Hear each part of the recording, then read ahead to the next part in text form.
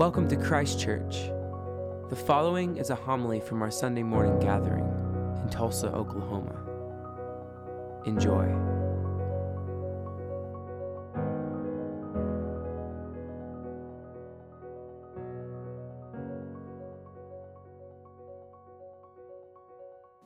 Come, Creator Spirit, be my mind, in my heart, and on my lips. In the name of the Father, Son, Holy Spirit. Amen. Good morning, everyone. It's really good to have a priest that believes in you. When Father ever asked me to preach, I said, "Are you sure you want me to do that? Because I'm a heretic." And he said, "As long as you keep your heresy to 12 minutes or less." So here's some good heresy today, under 12 minutes, hopefully. Normal is what we know, and we fear the unknown. This was a saying from one of my favorite seminary professors, and it has never left me. Christians can be some of the most exclusive human beings on planet Earth. We often play the game of who is in and who is out. We categorize people as good or bad, who's going to heaven, who's going to hell. And we can even be the most pretentious when it comes to truth, as if we have the absolute truth and everyone else is wrong. We have the golden ticket, and we have the power to help you get that golden ticket too.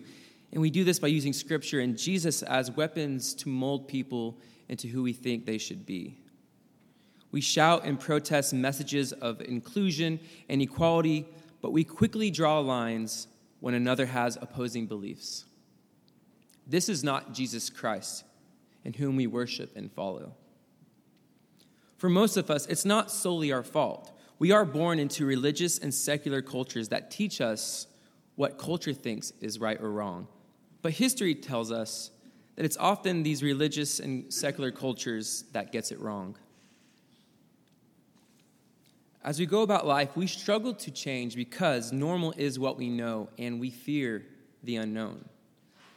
Kind of like how my parents love burnt Folgers coffee, and they fear my freshly roasted beans of 2 weeks. They avoid my preparation of tactics of measuring every bean and heating the water at 202 degrees. They're skeptical of this method. But normal is what we know, and we fear the unknown. I like to describe the Christian life as death, resurrection, ascension, and revelation. We die to an old version of ourselves. We are reborn in Christ. We ascend to a new way of living and thinking. And we receive revelation on the journey of following Jesus and experiencing the presence of the Spirit. Today, we're going to look at Galatians 3:23 through 29, the epistle we read a few minutes ago. We're going to discuss the spiritual journey of St. Paul. We'll discuss how he arrived at such a profound and heretical concept found in this passage. And we will then discuss how this passage can apply to us today. So to refresh us, I'm going to read this passage one more time. Before the coming of this faith, we were held in custody under the law, locked up until the faith that was to come would be revealed. So the law was our guardian until Christ came that we might be justified by faith. Now that this faith has come, we are no longer under our guardian. So in Christ Jesus, you are all children of God through faith. For all of you who were baptized into Christ have clothed yourselves with Christ. There is neither Jew nor Gentile, neither slave nor free, nor is there male and female. We are all one in Christ Jesus. I believe these words were some of the most profound and controversial thoughts in the first century, and they still are today. In this text, Paul was presenting a healthy deconstruction for the common people, the Jews and the Gentiles. He was radically wiping away the lines of class, race, and gender. And these words could have only come from the soil that Jesus planted into humanity, and they were waiting to blossom at the right time and hour. Jesus embraced this worldview. He sat and ate with prostitutes, tax collectors, the rich, the poor, and he made no separation from these differences. He taught that the master is not greater than the slave. He taught that in marriage, the man and the woman are one. He told us to love our neighbor as ourselves. He told us to invite everyone, even the poor, to our fancy banquets. This Galatian text truly reveals the nature of Jesus. So after the death and resurrection and ascension of Jesus, the disciples and followers were left with changed hearts, changed minds, and changed lives. However, in many ways, they were probably dumbfounded. What do we do next? They must have asked themselves. How on earth were the disciples supposed to put into words all they had learned and experienced from Jesus? How were they to describe their newly changed hearts and their newly changed minds? How could they write any of this down unless they kept experiencing Jesus and embodied all that he brought? Because of their faithfulness to continue following him, we now have the New Testament. A couple weeks ago, we celebrated the Feast of Pentecost. And I believe the importance of Pentecost is to show that we can experience the presence of God while the bodily Jesus is no longer on earth. The day of Pentecost infused our hands, feet, and mouths with the hands, feet, and mouth of Jesus by the power of the Spirit. Like the old hymn says, Christ has no body now but yours. On Pentecost, we learned that experiencing the presence and love of Jesus is still possible today. And we can continue the miraculous work that Jesus started by responding to this love and presence every single day that we breathe. So from Pentecost and on, the teachings of Jesus unfolded into a beautiful ideology of love that the disciples took, lived, taught, wrote about, and grew into. From this, a movement began and started spreading like wildfire. A movement our presiding bishop, Michael Curry, likes to call the Jesus movement. So now we have St. Paul, the leader of the church, who embodied and taught and led this ideology and movement in the most challenging and pastoral and loving way. The majority of our New Testament is written by Paul interpreting the words that Jesus spoke when he walked on earth, and by Paul interpreting the presence and the ever-evolving love of Jesus as he continued to lead this movement. So how did Paul arrive at the words, there is no longer Jew or Greek, no longer slave or free, no longer male and female, for all are one in Christ Jesus? We know the story of St. Paul. He was a Jew named Saul who followed the law but persecuted Christians who were following this Jesus movement. Saul then had a major encounter with the presence of Jesus on the road to Damascus, what many call his enlightening moment or his salvation experience. Saul died, was reborn as Paul, ascended as a disciple, and received daily revelation from the Spirit as he continued following Jesus and showing others that they could follow him too. I believe Paul is a great example in the Bible in which we can follow. Paul was radically awakened by the presence of God, a death and resurrection. Paul dedicated his life to following Jesus, an ascension. And Paul continued to experience Jesus through the pursuit of love in others and helping people see that love, a revelation. Though with many examples of failing, struggling, and being tempted along the way.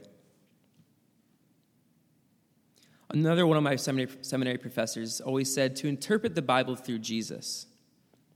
And this has helped me see everything so much differently. If we can learn to see the Bible as a record and library of people experiencing God, it will help us not create our Bibles into a God.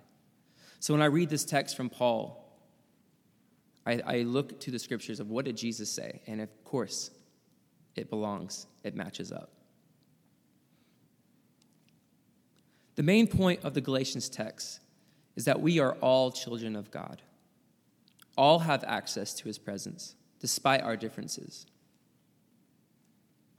In the biblical times, the presence of God was kept in the holy place in the center of the temple, and only the holiest of men, the elite, could go in.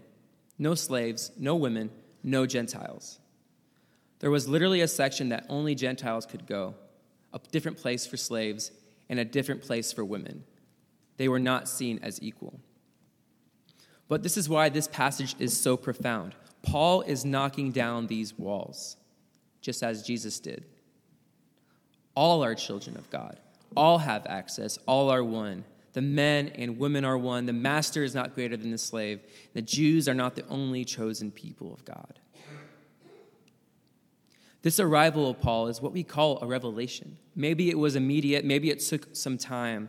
But it was time for Paul to shake what the people knew as normal. It's important to note that Paul never went from bad guy to good guy. Paul became awakened to the goodness and love that was already inside of him because he is a child of God, just like you. J.R.R. Tolkien's book, The Lord of the Rings, is often misunderstood as a book about good versus evil, but his intention was to point that all people are susceptible to evil, even the angelic figure Gandalf.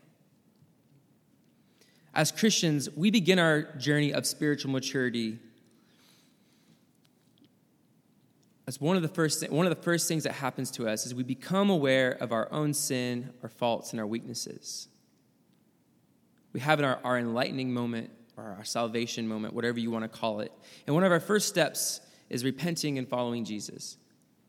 But what happens quickly because of our immaturity is we start to see everything and everyone as good or bad, sinner or saint, with us being a new saint. We then settle down after this blissful moment. We pitch our tents. We put our feet in the sand.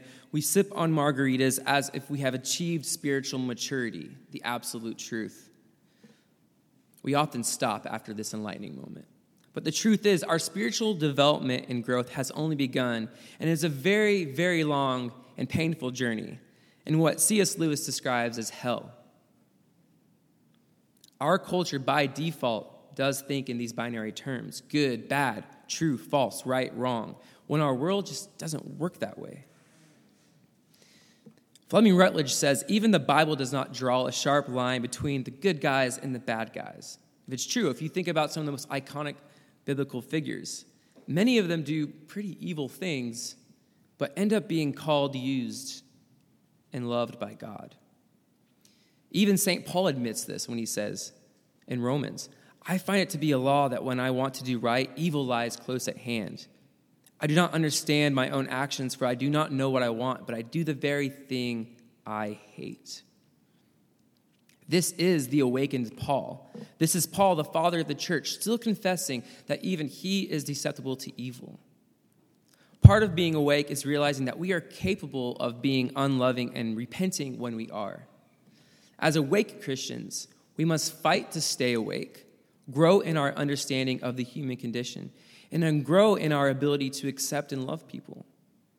The more and more we continue to follow Jesus, the more this Galatians text, we are all one, can become a reality in our lives. And this is just another step of becoming like Jesus. Though we will never become like Jesus, we can always be becoming like Jesus. 1 Corinthians 12:13 says, all were made to drink of one spirit.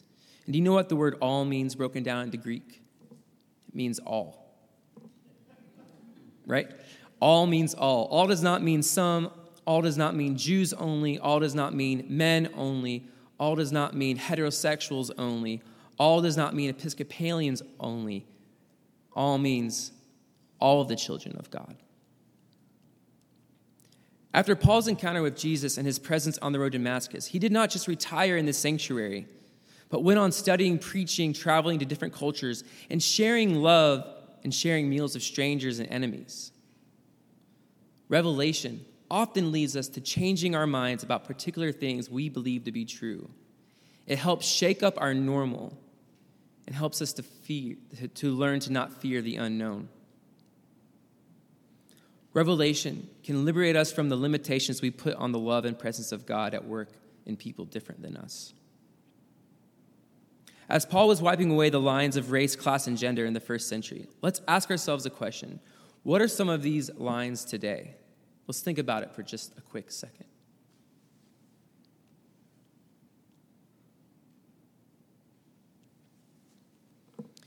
Could some of them be denominations? Liberals, conservatives, traditionalists, revisionists, sexuality, other religions, millennials, baby boomers. And what about race, class, and gender? Aren't these still a major division today as well? The Galatian text still applies to us today, but it includes a lot more because God is present in the past, present, and future, and humans are ever evolving over time. Difference between humans are always changing, and opportunities to love and to not love are always present.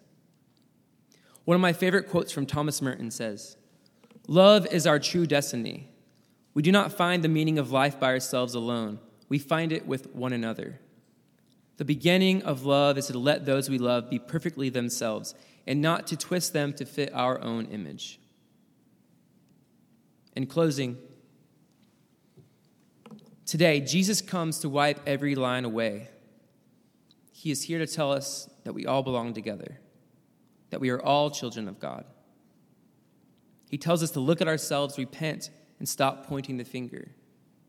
Jesus says all are welcomed at his table.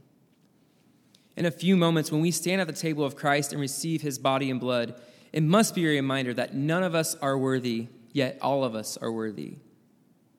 No one is good, yet all of us are good. We are all children of God, with love flowing through our bones because this is part of our nature. The point of the Eucharist is for all of us to drink from the same Spirit, to stand equal despite our many differences, to experience Christ as all children of God.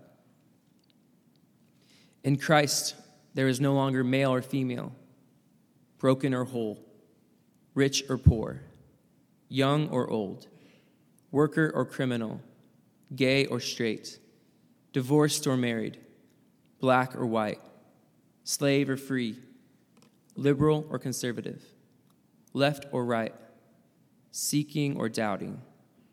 There is just us, children of God, crafted from dust, image of love, perfectly us. Amen.